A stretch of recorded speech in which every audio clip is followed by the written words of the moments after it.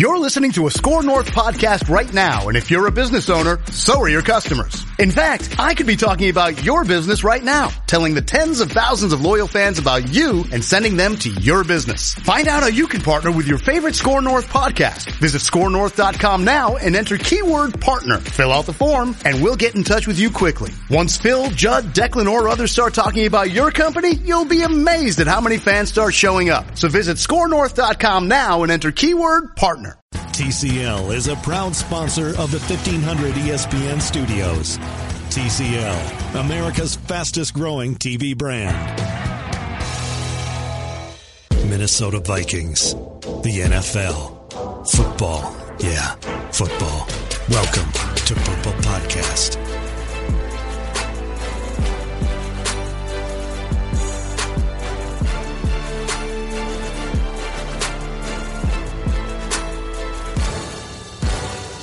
All right, welcome all of our podcast listeners. Matthew Collar and Courtney Cronin live from Lucky's 13 in Roseville.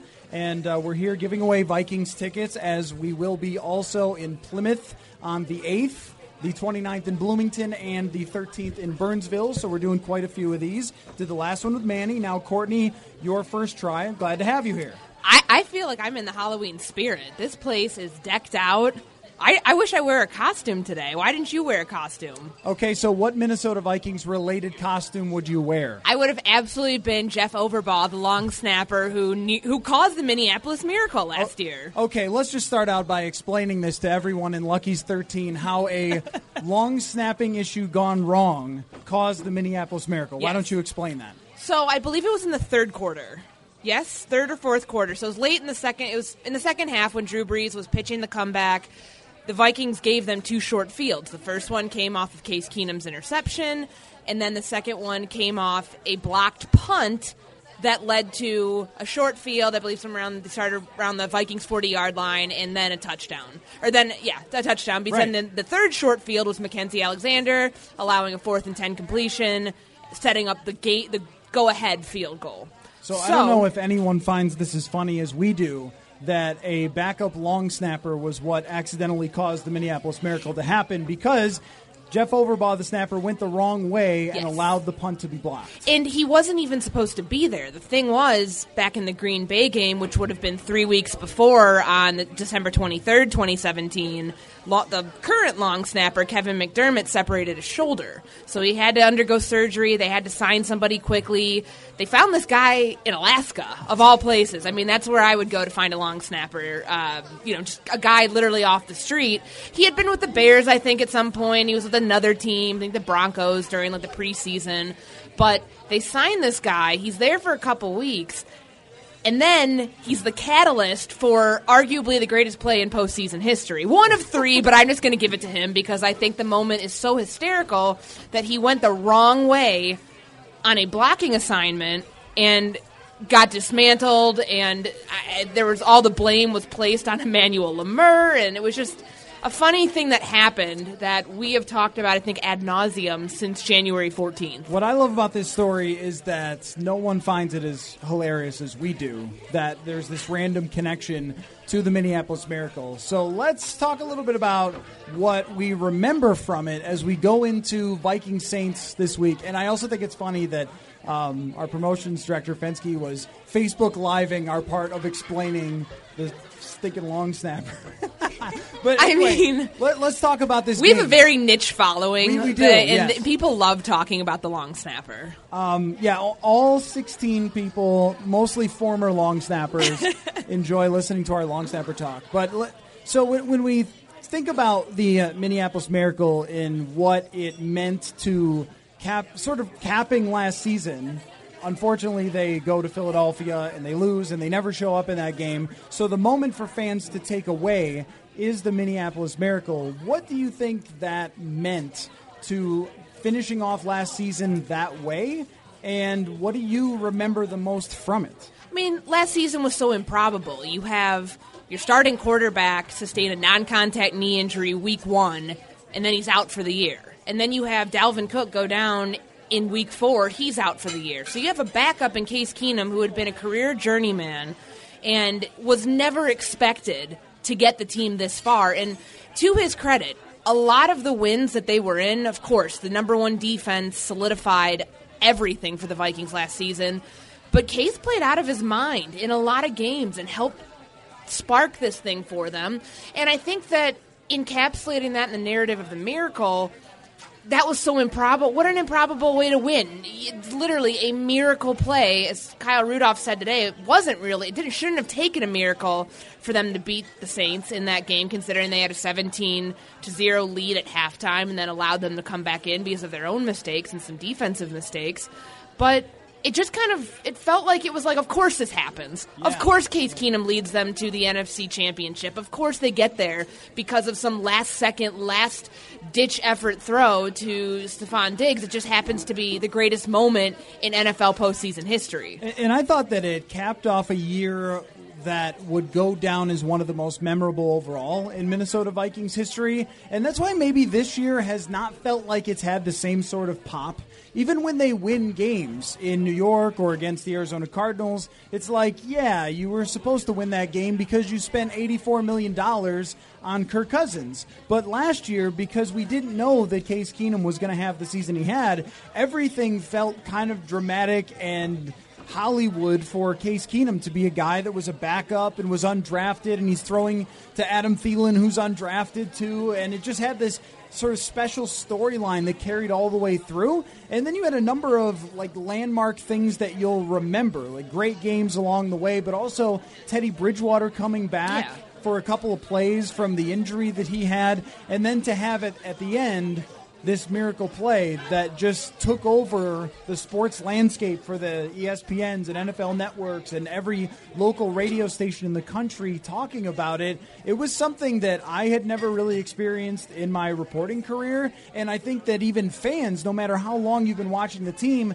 that's something that you only get to see once a generation, is a season like that and then a play like that. Yeah, I remember the day after, I tried to encapsulate where that stood in my rankings of games I covered, and then I whittled it down. Okay, let's do best walk-off type games I've covered, last-second wins. And I, covered Christian Watford when I was in college. He hit that last-second three against Kentucky, which became the Watt shot. It kind of became this cult classic, kind of like this game is, almost, in NFL lore. And covered Ole Miss beating Alabama on a last-second touchdown drive when they were to become the number one team in the country. And then with this, it rose immediately to the top of the list because it just doesn't happen like this ever. It's one of those moments that will go down as a storybook ending. And those are not, for such an improbable run with this team and how they got there in the first place when everyone counted them out. After week 2, when you see Case Keenum against the Steelers, you're thinking, okay, it's going to be a really long season if this guy has to be the backup quarterback fulfilling the starter's role. And everything just kept going their way. They got helped with a lot of luck along the way. I think week 6, a lot of people remember with Aaron Rodgers going down, that blew the whole thing wide open. They helped themselves along the way. They got help from the way the rest of the NFC, and especially the NFC North, panned out. But that game itself, I think, is one of the most memorable moments in Vikings history, if not the most. Yeah, it's definitely up there in terms of moments that actually go the Vikings' way. Most of the most memorable Vikings moments are a wide left kick or two, or things that people would remember for not being good, or the tragedies that go along with being a Minnesota Vikings fan. Now this one, they get a moment they can hold on to that was great, and to beat a quarterback like Drew Brees in that situation, it felt like everything was coming together. And I understand why the Vikings went to Philadelphia last year thinking that they were just the team of destiny and were going to make it after a play like that happens, and of course that didn't work out. Now, compare and contrast for me, because we went through that whole season and we were there every day, and we're watching this team reel off win after win. I think it was 8 in a row at one point. Yep. Last year's team to this year's team, there are not that many roster differences aside from the quarterback, but there is a different feel where you get the sense that it's just been harder. Like, everything has just been harder than it was last year, in part because players are getting hurt, and some of the things that they got lucky on last year they haven't so far this year, like the fumbles and the fact that Case Keenum only fumbled once all of last year, and Kirk has already lost 5. Well, I think the expectation is so much higher this year that whether you believe in Super Bowl or bust and how long that actual window is, I never have thought it's 1 year only. I think it's a 3-year window at minimum, just given the 3-year contract. It's almost now like that last year was, okay, if you win games, great. You weren't expected to be here. Nobody thought you were going to be here in the first place.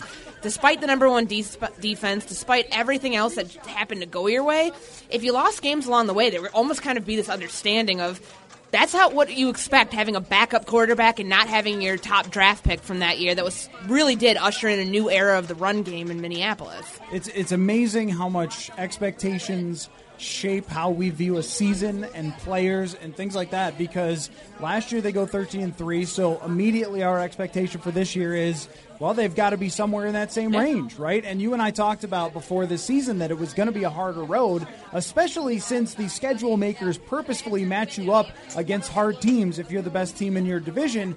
But I think part of this year's early, slow start and the frustration around it is that the expectation was, again, to be right back where you were. And even though there have been some reasons that they haven't been so far, they're back on track now, and they've got this game that I look at as a prove-it game against the New Orleans Saints. So what I want to do with you is go position by position and talk about how these two teams match up. But first, for anybody listening who is here at Lucky's 13, I want you to come over and enter to win tickets, Vikings and Lions. We've got them over here. Just write your name, put it in that thing, and in about a half an hour we will pick out somebody's name and give you Vikings and Lions tickets. Also, we've got an extra microphone if you want to stop by over here and tell us your Minneapolis Miracle story, if you have one, what you remember about it, what you loved about it, where you were. Feel free, or if you have any Vikings questions. So let's talk about the quarterback position, Courtney, yes, and Drew Brees. And last year in the Minneapolis Miracle, Drew Brees is forgotten for his incredible performance in the second half. And this year he's come out like he really wants to get to the Super Bowl. I mean, he's been the best quarterback in the league this year. How do you expect the Vikings to slow down Drew Brees in this game? Well, it's going to be hard if you have a rookie cornerback, and we know how Drew Brees, he's indiscriminate, is what Mike Zimmer said about Sean Payton's offense, and I wrote this today that he's also indiscriminate in the way that he picks apart defenses. Like, he went after Terrence Newman last year. He went after Xavier Rhodes on multiple occasions. He picked apart Trey Waynes, Mackenzie Alexander. And now you look at a guy like Holton Hill, who's looking at his first career start in the NFL against Drew Brees. Good luck. I mean, that's the matchup that if I'm Drew Brees and you already know that he's going to tip his hand at this, that's what that's where he's going to aim. So as annoying as it is for Vikings fans to go up against Drew Brees, who's playing this well, I've been thinking about this all week with Drew Brees, that having quarterbacks play into their late 30s at this high of a level is one of the reasons that passing is so high now, because Tom Brady or Drew Brees might have been retired by age 35 or 34 years ago. I mean, someone like Jim Kelly retired at 33, I think. And that just would never happen now. Now you feel like 33 is a quarterback's peak. Yeah. And instead it's 37, 38 because the league finds ways to protect them. And even though I'm as frustrated as everyone else with some of the penalty calls, I think it's great that Drew Brees is still in the league. I mean, you look at Kirk Cousins, he's 30, and he's not a franchise quarterback yet. He's on his way to becoming one. But the fact that's kind of the age that starts at, around 29, 30, that's pretty impressive. And I think that, in Brees' case, he's been doing this so long that it's like every time we see something, his 500th career touchdown pass last week, breaking the completion percentage record, which everybody every year is breaking it. That's the one that I wonder, where are we going to see the ceiling? Obviously, with offenses, with West Coast passing attacks, you can dink and dunk your way to a completion percentage record like we saw with Sam Bradford in 2016. But the way that Drew Brees has done it, the last few years specifically, is really, really impressive. And I think that it's almost like he's getting better at 39 when you expect guys to start declining. They have a lot of talent around him. As you mentioned, that game in January is forgotten for the incredible performance that he and Michael Thomas strung together. I mean, that was coming back from 17-0, scoring 14 unanswered first, and then getting into a shootout against the Vikings defense is nothing shy of remarkable. So let's talk about Kirk Cousins and his season so far. I will give credit to someone on Twitter who jokingly said that I love criticizing Kirk Cousins. But I think over these last few games, there have been some moments where you kind of wonder about if he can take them to the next level when he can't convert on a third down in New York, or when he flings the ball up in the air into the secondary, it's intercepted against Arizona. And I don't think that that's asking Kirk Cousins to play at a Drew Brees level, but it's also suggesting that maybe some of these shortcomings of his, some of these brain freezes that he's had, could cost them in a big game like this. And when you look at how he's played against elite quarterbacks, I mean, his one playoff appearance against Aaron Rodgers, and they blow a double-digit lead, Washington did. Mm-hmm. And last year, he's going up against Drew Brees, and he's in a shootout with Drew Brees, but guess who wins it? It's not Kirk Cousins. So I think that's the one thing that I look at and say, will he be able to have a big game against New Orleans here and quiet me on this subject, and also give fans confidence that he can win a big game? Because that's the question about Cousins. It's not can he put up 4,000 yards. It's can he go toe-to-toe with some of the best and win. And he has throughout his career, but not in a situation where this is a very early playoff indicator. And as you said, he's had one playoff appearance, no playoff wins.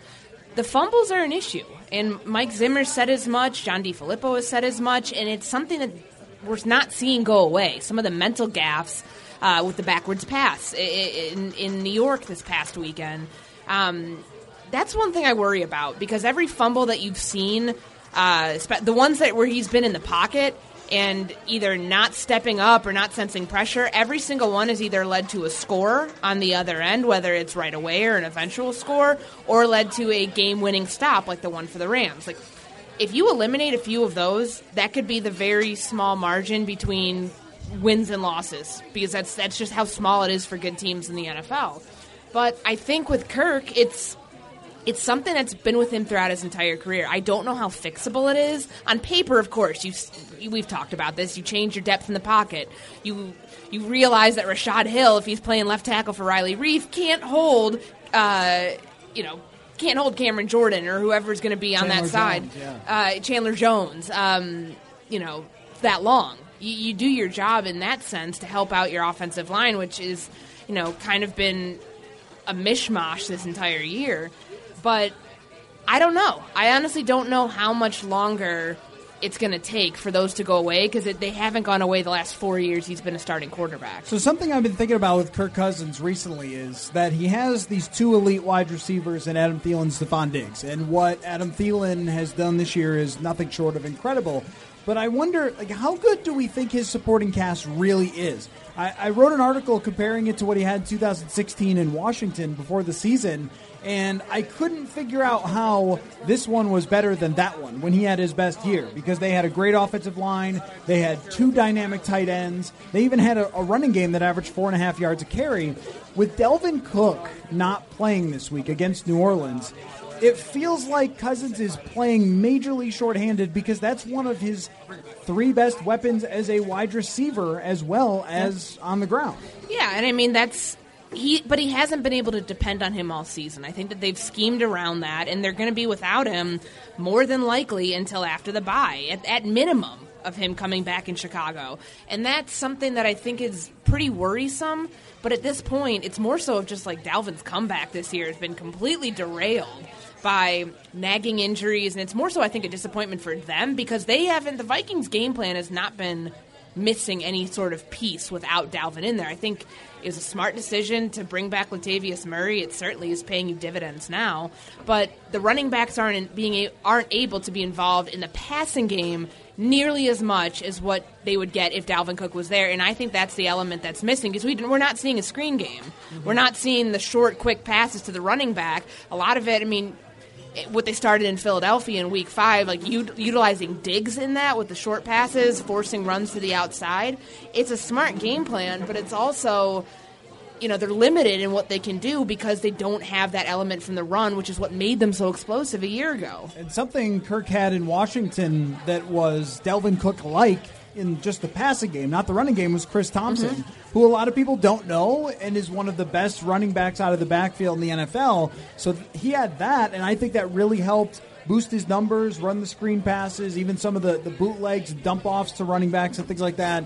And now I feel like he's playing shorthanded without Dalvin. And the question is whether you look at this Dalvin Cook situation and him being out and the fact that he's only played 5.5, 6 games, depending on if you count the Rams game or not. 10 quarters. 10 quarters of NFL football. And as good as he's been, that's it, since they drafted him. And it starts to look like two different things. It starts to look like, one, drafting a running back is a very risky proposition, even if you love the guy. And number two, is this going to be an issue going forward where we always talk about what he could have been instead of what he was?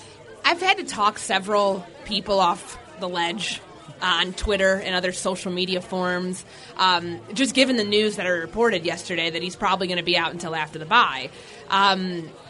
I think when you take a look at Dalvin, and obviously fantasy impact aside, you wonder about, okay, this guy has 36 carries for 98 yards this year. That's a massive disappointment.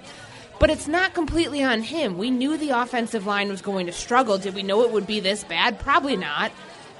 Up until week 4, I think that running backs were getting hit more behind the line of scrimmage. They were averaging about 2 yards, I think, behind the line, just because when they were hit before they made contact. That's bad, and that's nothing he can control. But the run game, I think that they've changed it in the last few weeks, and I wonder how effective it will be once they are able to get him back in there, because they're realizing with shifting personnel around, I think Brian O'Neill has been fantastic over at right tackle. I'm still very suspect on Rashad Hill, even though I know he got some positive praise from Pro Football Focus this past week. I was very surprised by that. He said he had his best game of the season. I don't know if I agree with that, but I think the Jets just weren't that good. Yeah, I don't either. And even though they weren't able to run the ball in the first half nearly at all. I mean, Latavius Murray gets that first touchdown. He only had 25 yards rushing at that point, which I think is just wild when you think about it. They found a good formula for it. And it's been enough to get them by in games. Like when Kirk Cousins, those first 4 weeks of the season, is putting up 31 points against the Rams and, going, toe-to-toe with Aaron Rodgers there in week 2 to force overtime, he didn't need the run game. They had to abandon it in certain circumstances because of the flow of the game, and other times it just wasn't there to begin with. So I think that they can win this season without it. It would just be really nice for him to have some sort of support, and I think it's going to be tough to do when you take a look at this run defense. Yeah, without having that extra guy to throw screens to, it must be they don't feel like Latavius Murray can really run those, even though they've said that they thought he can. But he's never been great at it. That's just not his role. He's a bruiser. He's your downhill running back, and I just don't think that that's something. Even when I covered him in Oakland, that was not a role that he fulfilled. That's why they had him as part of a committee, because they were able to bring Jalen Richard and DeAndre Washington in to do just that and let him focus on what he's good at. Mm-hmm. We're not seeing a whole ton of red zone scoring, which I know was talked about today at the coordinator's press conference.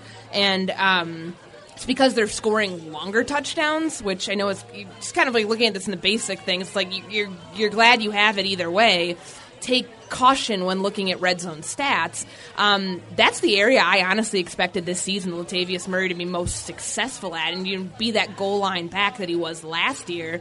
But the production they're getting out of him right now is nothing shy of really, really good, and they're thanking themselves for being smart about this and restructuring him and making that a priority this offseason. I just want to remind everybody in here that we are giving away tickets to Vikings and the Lions game here at Lucky's 13. If you come on by, we've got these little cards to fill out. All you do, write your name, put it in that box that she is holding up, and then we are going to draw a winner. Free tickets, Vikings, Lions, no reason not to come, write down your name. And if you want to share any stories from Minneapolis Miracle or ask any Vikings questions, we've got a microphone up here to do it. Matthew Collar from 1500 ESPN, Courtney Cronin from ESPN, no autographs until we're done recording. And come on over and fill one out, try to win Vikings and Lions tickets. So with Adam Thielen, Stephon Diggs, Yes. they've had a lot of success this year. And the conversation is moving to not just are they the best tandem, because I think that's clear, but is Adam Thielen the best wide receiver in the NFL?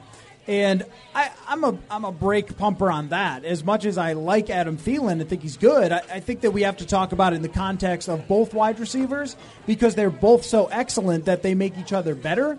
I don't think that Thielen deserves to be quite in the conversation of an A.J. Green or Julio Jones or Antonio Brown, but at the same time, you could say that this tandem, having two elite wide receivers, it's almost impossible for opponents to stop both of them in each week. Yeah, and before we get to that, I want to back up because I remember when I called into Mackey and Judd a few weeks ago. I think it was after the Eagles game, and you asked me on there, is he in a class of his own right now? Who else would you put in the same class? And I said it's hard to think about it in that context just because he's eons ahead right now at that point of everybody else. And I mean, of course, DeAndre Hopkins is in that class, Antonio Brown, A.J. Green, Odell Beckham. I mean, look, fastest receiver to 5,000 yards, in his 4 seasons. I mean, he's in good company.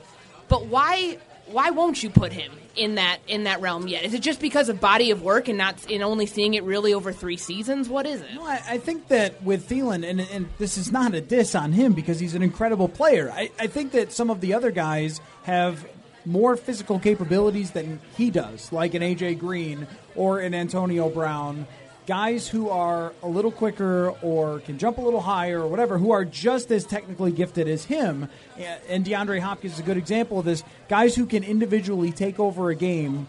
And I think that what Thielen needs is Stephon Diggs with him in order to do that. Yeah, now, and that's hard to do. I don't want to penalize him for that, for having a great partner. But to me, I look at it much like when the Jaguars had Jimmy Smith and Keenan McCardle, and I've made the comparison a bunch of times, but it's the best tandem I could think of, where individually those wide receivers were just really good, but they weren't like a Jerry Rice or someone, Terrell Owens or Randy Moss who could just do anything. That they had each other, and that's what pushed them to the very top. And again, that's not a criticism of Thielen. I just think that that's one of the drivers of his success. I think what will take him, and to clarify this in your mind from what I'm hearing, I think what will take him to that next level is the consistency that he's shown this season. So would you be willing at the end of the year to essentially reassess that? Because if he continues on this trajectory, eventually the 100-yard receiving streak will stop because at some point they're going to put the number one cornerback on him. That's the problem here, why we're not seeing Stephon Diggs get going as quickly. Well, when you have the number one cornerback or you're double-teamed, that frees up Adam Thielen to do what he's doing. And Thielen can get separation in ways that I don't think a lot of receivers have mastered that. He's the touchdown that he caught on the opening drive against the Jets, he had no room.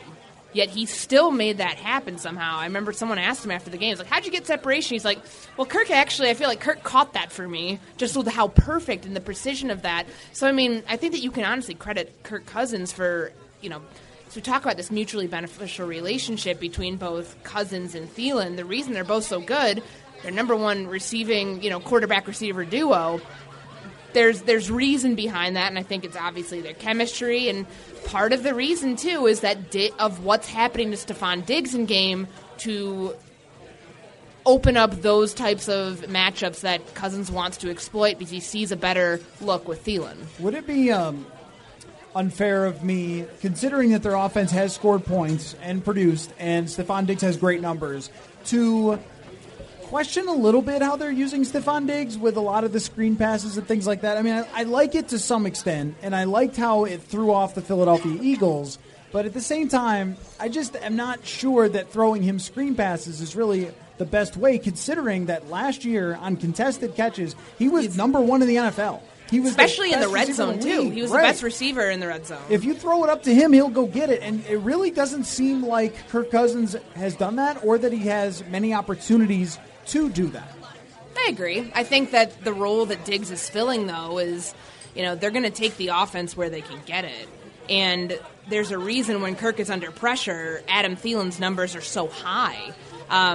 However, because when he's reading that, he's about to have, a 295-pound, nose tackle coming through. I'm trying to think, Mike Daniels coming through on that play, and he finds Adam Thielen. for the go-ahead touchdown to send them to overtime before the 2-point conversion. I think it's because he's looking out as quick as he can to find that first read, and it's probably Stephon Diggs wherever he is, and seeing, hey, there's no chance. But because of the defender that's on him, and that's, you'd like to see more production out of Diggs and seeing like where this can, the target share's about equal right now, but how it's going to balance out, it might just take a few more weeks. So let me ask you, do you think that the Minnesota Vikings will win this football game? Are you picking the Vikings I picked them earlier. In my initial pick 'em in April, I was projecting them not to win this game, but I think given the streak that Cousins and Thielen are on right now, there's something special about that chemistry. And yes, the Saints' defense is really good, but they're also bottom 5 in pass defense. That run defense is going to be just very hard to stop. I don't think they're going to be able to run the ball nearly as effectively, even as they did kind of getting in creative against the former number 1 run defense in the Eagles in Week 5, forcing runs outside, getting play designs to the perimeter. They can probably try to replicate that here, but I wouldn't expect more than, what was it that game, 77 yards rushing, like 80 yards. If you get that, that's fine because you're taking some pressure off Cousins. But with the way that they play at home in recent weeks, too, I think that they've got a good chance to win. I think I picked them 31-28. I mean, if you look at like the betting lines on this, which I just kind of looked at last night, it's a pick 'em game right now. I think that even Vegas and a lot of the odds makers are unsure how to think of this because you take a look. All right, over the next 5 weeks, this is one of the biggest tests for the Vikings defense to spark their next 5 weeks. And it's like, okay, you go into the beginning of the season, you do what you can against the Packers and then the Rams. Those are the 2 hard games there. And then it's like every single quarter, it's kind of like you have your hard games and then a lull. Hard games and a lull. Now it's like, okay, you have the Saints. The Lions are no slouch. I feel like every year we try to figure out what this Lions team is, and I still can't figure it out this year given their wins and losses. And then you come out of the bye, and you've got Chicago against that defense when you're probably going to be facing a healthy Khalil Mack and everybody else is banked up on their defense. For this offense, it's a huge test. But I do think defensively for the Vikings it's an even bigger test given the quarterbacks and just some of the explosive playmakers that they face. So I think I want to wait to pick the game until I know if Xavier Rhodes and Anthony Barr are playing. I mean, does that make a huge difference? Yeah, but I've already in my mind ruled out both of them. They didn't practice on Thursday, 2 straight days of that. As much as Mike Zimmer says, yeah, there's a chance. He says that with a lot of players, and there's no chance Dalvin Cook is playing this week. And he still said that yesterday. So I think that you take a look at what that says and just even knowing, hey, like if you're thinking about like long term in that picture, you're not going to rush those guys back.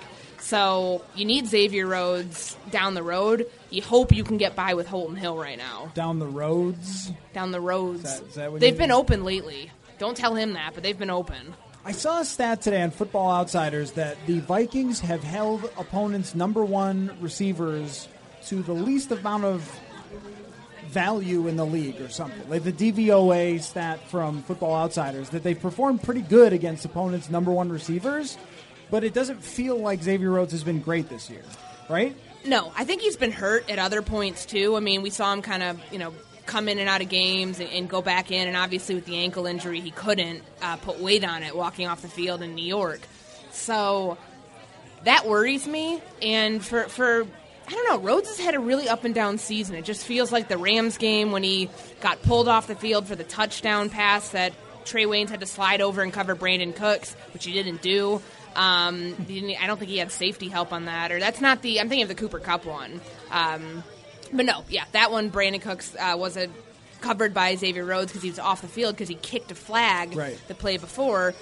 It just hasn't been a great start for him. And I think this defense, as much as we talk about the idea that it was going to take Kirk Cousins in the offense time to gel, which it certainly still is, they're getting towards finding a run game however they can do it. They didn't think it was nearly going to be this big of a struggle. Then they found out what their offensive line looked like.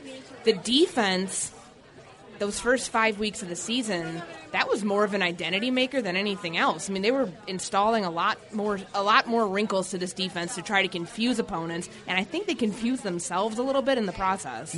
I think that big picture, we will look at this game and decide based on the outcome what it really meant. Yeah. Like, if they lose this game and then go on a winning streak, we'll decide that they were inspired by the loss. Or if they win this game and go on a winning streak, it will be that was the turning point of the season, really, when they beat them. And I think those things do exist. It's just hard to know which way they're going to go. But if they go into this game without a couple of key players that are hurt, and they can beat Drew Brees and the New Orleans Saints, to me, that would say a lot about the character of the team and maybe point us in the direction of a similar year to last year where they overcame a lot of different things like their quarterback going down, their running back going down, and it would say something about their leadership and chemistry that we were starting to question a little bit early in the year. I think I'm going to pick New Orleans, though. I mean, they're really, really good on offense, and they've got a great offensive line. And if Everson Griffin doesn't play, I think it's going to be really tough for them to pressure Drew Brees. They have so much talent around him. This strikes me as a shootout, and they got the biggest gun. Like, they do. In Drew Brees, they have the most dangerous weapon, and so in a shootout, I pick that guy. I think when we talked about the Green Bay game and like how we were picking that in week 2, we said, okay, the Packers are significantly worse at every other position than quarterback. When you do that on the flip side here with New Orleans, their run game is better right now. The receivers are probably on par. I mean, I think Michael Thomas has been fantastic this season. And their defensive line is really good. I think this is probably, in my opinion, outside of the Rams, their biggest test of the season, bar none. I agree. So how many points do you think it takes for the Minnesota Vikings to win? Like, they will win if they score X points. I said 38 on the radio the other day. That's a lot. But it's 31 now. I've dropped it just like the line has changed and it's now pick 'em. I'm dropping mine to 31. Okay. I think I picked my score earlier. It was 31-28 or 31-27 because we've got to have a missed field goal in there somehow. Okay, before we wrap up here, and if anybody has not yet come over here and stopped by and put in your name for Vikings and Lions tickets on November 4th, feel free to do that. Just put your name in the box. We're going to draw a name, and then you win tickets. Also, if you're just about town, we're doing Lucky's 13 appearances in Plymouth on November 8th, also the 29th in Bloomington, and December 13th in Burnsville. So look for those. But Lindsay, who works in promotions, you have a good Minneapolis Miracle story, so please tell us. I'm excited Yes, to I hear do. this. It was exciting. It was. Ooh, I don't want to have too much feedback. Okay, you're good now. Excellent. Okay, there you go. The Minneapolis Miracle is actually my very first Vikings game ever. Oh, Wow. Yeah, so I can't ever go back. No? No, I It'll don't. just I don't never think be I as could. good? I don't. Well, Are you afraid of blacking out like I did during that moment? basically, I had to save somebody's life from going over the overhang because I was right Yeah. on the edge. Right when at the end, obviously there was a big play at the end, and everyone knows that. But this kid, I swear to God, he was jumping up so high that he almost went over the edge, and people were kissing, people were freaking out. So It how was close to the mayhem. field were you? Were you way up? Or I were would you... like to say I was like middle. I was in the section between the nosebleeds and the rich people seats. So it's like on that overhang when There's a word for that. We Yeah. just don't know what it's called. It's called buy your seats the night before the game Exactly. on a whim. But I was like when Sendejo got knocked out. That it was right in front of me when that happened. okay. And that whole sequence of events when Rhodes went psychotic and then Michael Thomas, catch that pass. And So that was the end zone where they scored. yeah, exactly. It was on just the far sideline. So, but I got to see everything. And the person I went with, he was actually sitting down because he was convinced it was over. I'm like, Yeah. at least give him the respect of standing up for the rest of the game. And it is what it is. This is Minnesota Vikings. And then that happened. I have video of it.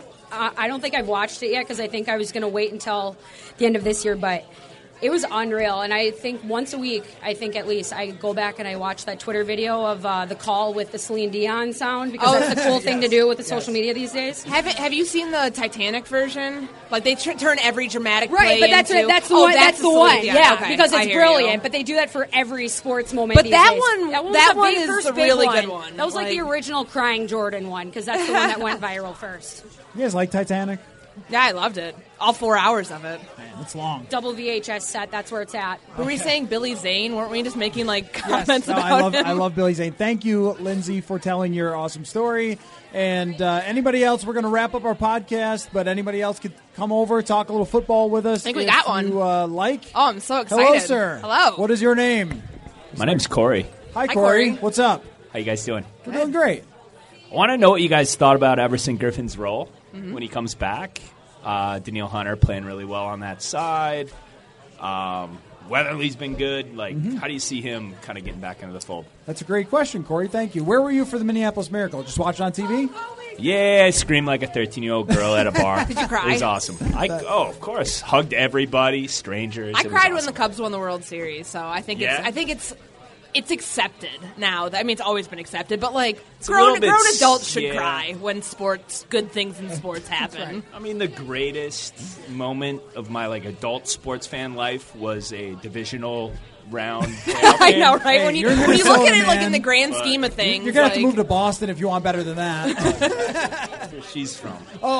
She's love talking World Series with her. Super fun. And Stanley Cup and Super Bowl and so gross. Yeah. Well, the answer to your question, I think if he plays this week, which we don't know yet, I think it'll be to rotate in, that they'll mix him in. Don't you think, Courtney, that if he plays, it'll be 15 snaps? Yeah, something like that. Just third to get him down on pass the field. rush. And I think his presence alone is intimidating. Don't you think, for the Saints, that just seeing him in uniform and having him over there, knowing the type of player he is, would matter? Long term, though, I think he takes over the starting role, moves back to his spot, and just goes from there because he's one of the best players in the league. And I wouldn't be surprised, though, if they don't bring him back this week. It's, to get back in football shape, as Mike Zimmer's talked about. I mean, he's been away for 5 weeks. He's been working out, but to actually play, I think, is different. I wouldn't be surprised if they wait until after the bye, maybe get him back into things the next 2 weeks against the Saints and when they're game planning for Detroit. But I could also see them using this, as a chance to really. I mean, there's a reason he was added back to the injury report kind of retroactively today, which it's very weird how that happened. But he was on there, so in my opinion, so they can list him as questionable tomorrow. Oh, okay. Yeah, that makes sense. And that really throws a wrinkle at Sean Payton in game planning for. Do we know is he gonna? Yeah, do we know is he gonna play? But I think situational pass rush, kind of what you saw from Anthony Barr there 2 weeks ago with Cardinals, mixing him in for blitzes and using him on third down. You could really get a lot out of him there. But to your point, Stephen Weatherly, who's been over on that right side in place of Griffin, has been fantastic this year, and I think we expected that. I know some people have kind of wondered where he came from. Well, we watch every preseason snap because we have to. But no, no normal person would do that. But yeah, Weatherly. True. They're in good spot if Weatherly has to play again. Let me ask you a question, Corey. How confident are you that this team is a real Super Bowl contender right now, and how much will you be if they beat New Orleans? I think they're, right now, you have to say they're probably the third best team in the NFC, right, behind New Orleans and L.A. Yeah. I think this game goes a long way in telling you where they're at. I'm more excited about the NFC North matchups, Lions, Bears, to see how we stack up against those guys. I think that will tell us a lot on where we stand in the division. And then, once you get in, I don't know. I saw enough in the L.A. game to say we can compete with them. On the right day, Goff was dropping dimes. If he's missing on a couple of those throws, we may win that game. Right. Get a stop or two. Don't fumble at the end. Right. Yeah, exactly. Well, if you have written your name down and put in the box, then you might be going to that Lions game. I hope so. Really appreciate you stopping by and telling your story and talking a little Vikings with us, Corey. And if anybody else wants to chat football, you can. Appreciate it, man. And if not, we're going to wrap up. And then shortly we will give away Vikings-Lions tickets. So it's your last chance to stop on over, fill out the little card, put it in our awesome box, and then we will draw from that soon. Courtney, appreciate you coming by. Of course. And great to talk with you as always. And thank you all for listening to this live episode at Lucky's 13 in Roseville.